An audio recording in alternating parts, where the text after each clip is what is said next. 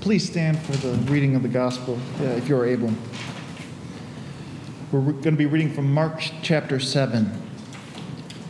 The Pharisees and some of the teachers of the law who had come from Jerusalem gathered around Jesus and saw some of his disciples eating foods with hands that were defiled, that is, unwashed.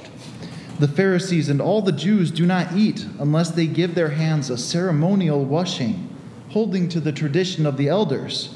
When they come from the marketplace, they do not eat unless they wash, and they observe many other traditions, such as the washing of cups, pitchers, and kettles. So the Pharisees and teachers of the law asked Jesus, "Why don't your disciples live according to the tradition of the elders instead of eating their food with defiled hands?" He replied, "Isaiah was right when he prophesied about you hypocrites. As it is written, 'These people honor me with their lips, but their hearts are far from me. They worship me in vain. Their teachings are merely human rules. You have let go of the commands of God and are holding on to human traditions."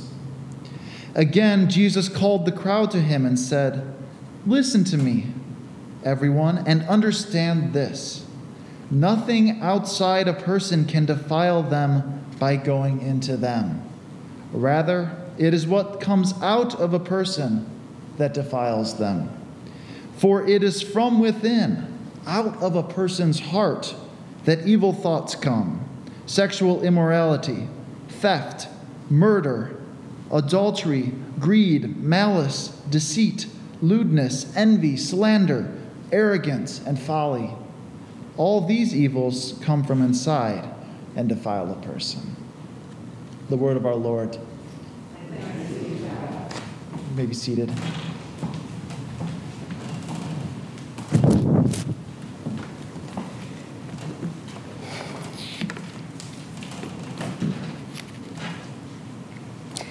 If I were to walk up and down the aisle, which I will not do, to ask you to describe the religious or spiritual practice that you follow in order to draw you closer to God, you may refer to them as spiritual disciplines. I wonder which disciplines, which religious practices would you name? What I've discovered is that religious practices, spiritual disciplines, religious traditions can either draw us closer to God or they can move us away from God. Let me give you just a very brief example. For one who decides to pray every day at 12 noon, the question would be, while you are praying, that's a spiritual discipline, while you're praying the Lord's Prayer, are you being drawn closer to God? Are you experiencing God's presence? Or is it just a matter of rote? 12 o'clock, I'll pray, I've prayed, I'm through, let's move on. Here's the question. Do the religious practices, spiritual disciplines draw you closer to God, or do they prevent us from seeing God, seeing our neighbors, seeing even the stranger? One may ask the question, how is it possible? Well, I give you an example, but even more so in the gospel lesson today, we read about the Pharisees, who are devout people. They are committed through their words and their actions to show that they are close to God, that God is important to them. In today's gospel lesson, we see that they are paying attention to what others are doing, or should I say not doing. And so they approach Jesus. You've heard the gospel lesson, because what they have noticed is that Jesus, who's a Jew, has disciples who are also Jews who are not following the ritual of washing their hands. We're not talking about turning on the faucet, washing your hands. No, it's a ceremonial washing of the hands, probably as much water as one commentator said, an egg and a half, that much water. But it was ceremonial. It was to prove, to demonstrate that they were close to God. And so the Jews, the Pharisees, were just tied in knots. Because here were these Jews not demonstrating, showing that they were righteous, that they belonged to God. It's amazing how Jesus responds to them, isn't it? Because you see, what Jesus is able to do is Jesus is able to look beyond the surface. And Jesus sees the heart. And so what Jesus says to them in essence is that, you know what? You're so busy following not the Torah, the law of God, but you're following the oral Torah, which are the explanations that rabbis gave regarding the Torah from generation to generation to generation. So now we look at the written Torah, and yet the oral Torah, the explanations of the written Torah are so long. You see, the Pharisees said to Jesus, your disciples are breaking the law because they've not washed their hands. And yet, beloved, if we were to go to Exodus chapter 30, we would note that Moses said to Aaron and his sons, priests are to wash their hands before serving God. What the Pharisees did is that they took the written Torah and they added to it to the point that now these Jews are saying, these Pharisees are saying to Jesus, all Jews are supposed to wash their hands. But that's not what the written Torah said. It said priests are to wash their hands. And then Jesus, he calls them hypocrites. You know, hypocrisy is about pretending to be what you're not. He calls them hypocrites. And if you were to look at Matthew, you'll find that he uses stronger words than that. He just calls them evil.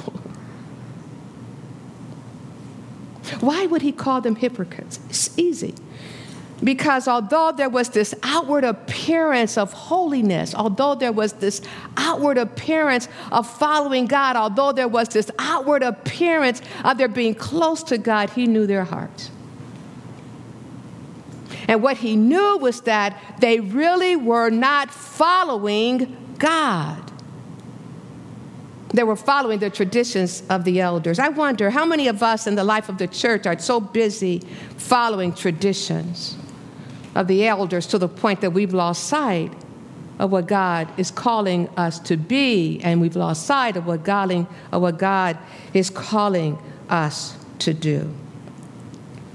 Religious hypocrisy is dangerous. Religious hypocrisy is dangerous because religious hypocrisy uses sacred teachings about truth itself, and it elevates it for self-deception. In other words, religious hypocrisy makes our pretending both a distortion of truth and a substitute for it. If you were to read your history books, I would suggest to you that any time the Word of God has been used by Christians to create harm, hypocrisy has taken place.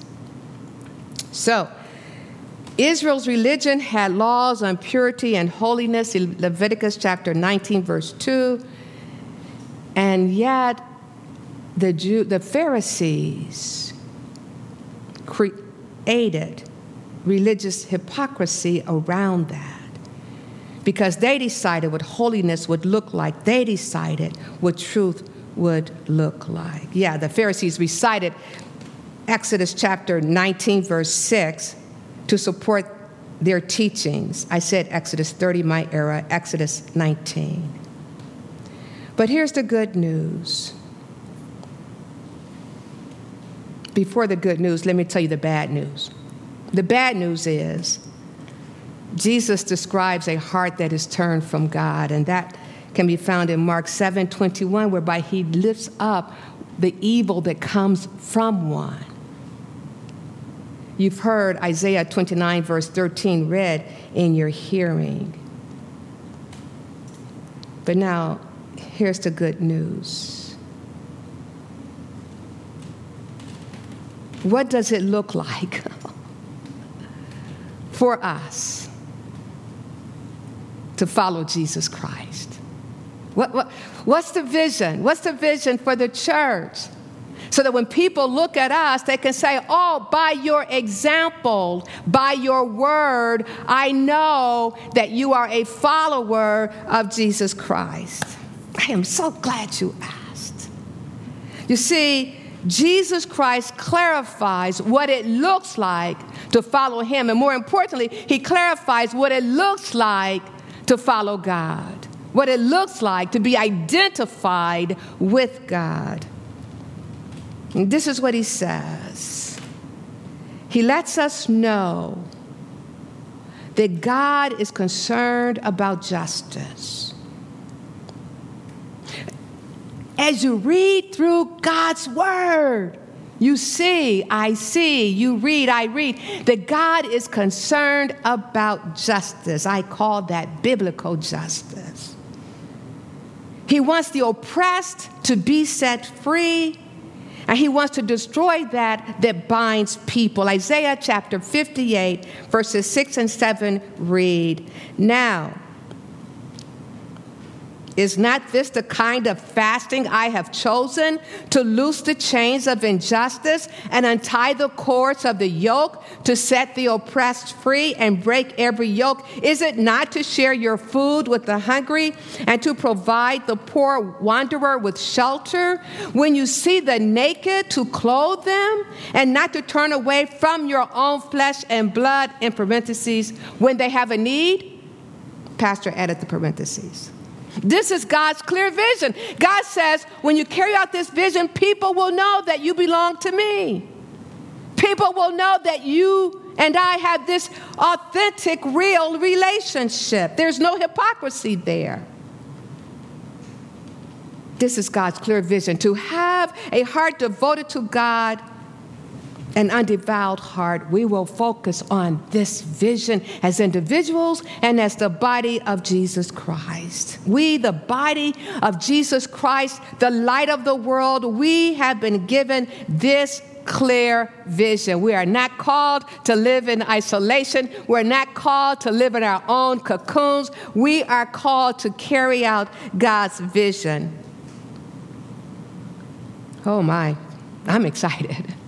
As we move forward as the body of Christ, as God's change agent in the world, advancing God's kingdom of love, again, we have God's clear vision that we are to follow. Now, guess what? This vision does not remain in the Old Testament. Because you see, when you turn to Luke chapter 4 and read Jesus' inaugural address, you hear the same vision. Listen, please. Beginning with verse 16. "He went to Nazareth where he had been brought up, and on the Sabbath day he went into the synagogue as was his custom. He stood up to read, and the scroll of the prophet Isaiah was handed to him. Unrolling it, he found the place where it is written, 'The Spirit of the Lord is on me, because he has anointed me to proclaim good news to the poor. He has sent me to proclaim freedom for the prisoners and recovery of sight for the blind, to set the oppressed free, to proclaim the year of the Lord's favor.'" Oh my, oh my, oh my. Our God is awesome. Yes, this is our vision. And I'm real clear that there are people who show up on a Sunday morning who are oppressed. They show up in our congregations. They are oppressed by the weight of the world, by insecurities, by insufficiencies. They are oppressed, and they're wondering, is the one who can set me free? My response is yes, Jesus Christ and his church. There are persons who are showing up poor, not just poor in spirit, but financially they're struggling. And the question is, can the church set them free? And the answer is yes. I'm so thankful that Mark Bradford has volunteered his services to teach a financial management class in October. Because you see, through that class, there are people who will be able to discover financial principles that will help them not to remain poor. There are brokenhearted people that show up in our congregations, not only in the world, but they're also in our congregations. And we're called, and we can do it. We've done it before. We'll continue to do it, to speak life into their lives, to be the companion on their journey whereby they will experience healing. Yes, our God is an awesome God. And we do not have to wonder what the Church of Jesus Christ is to be about. We do not have to wonder, Evangel Heights UMC, what are we to be about? He's told us in His Word. So let's be very, very clear about why we are moving forward with this fundraising idea, because God has plans for this church, which is to continue to make disciples of Jesus Christ so that we can bring about transformation in the world. And that transformation will take the form of our being intentional about breaking the chains of injustice, about loosening the yokes that bind people, about setting the oppressed free within and beyond the four walls of our congregation.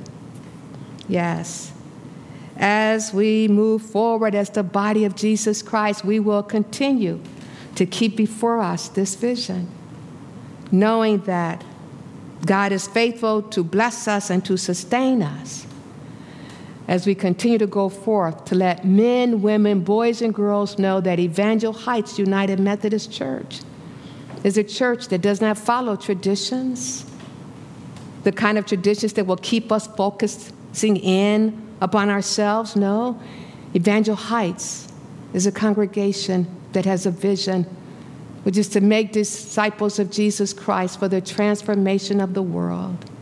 And as we go out into the world, engaging with those who are bound, engaging with those who are poor, engaging with those who have lost hope, we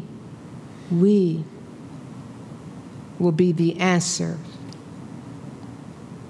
Thanks be to God. Loving God, we give you thanks for the clear vision that we have, and we thank you for the ways in which you will continue to use us to be the light of the world, the salt of the earth. In Jesus Christ's name, we pray with thanksgiving. Amen.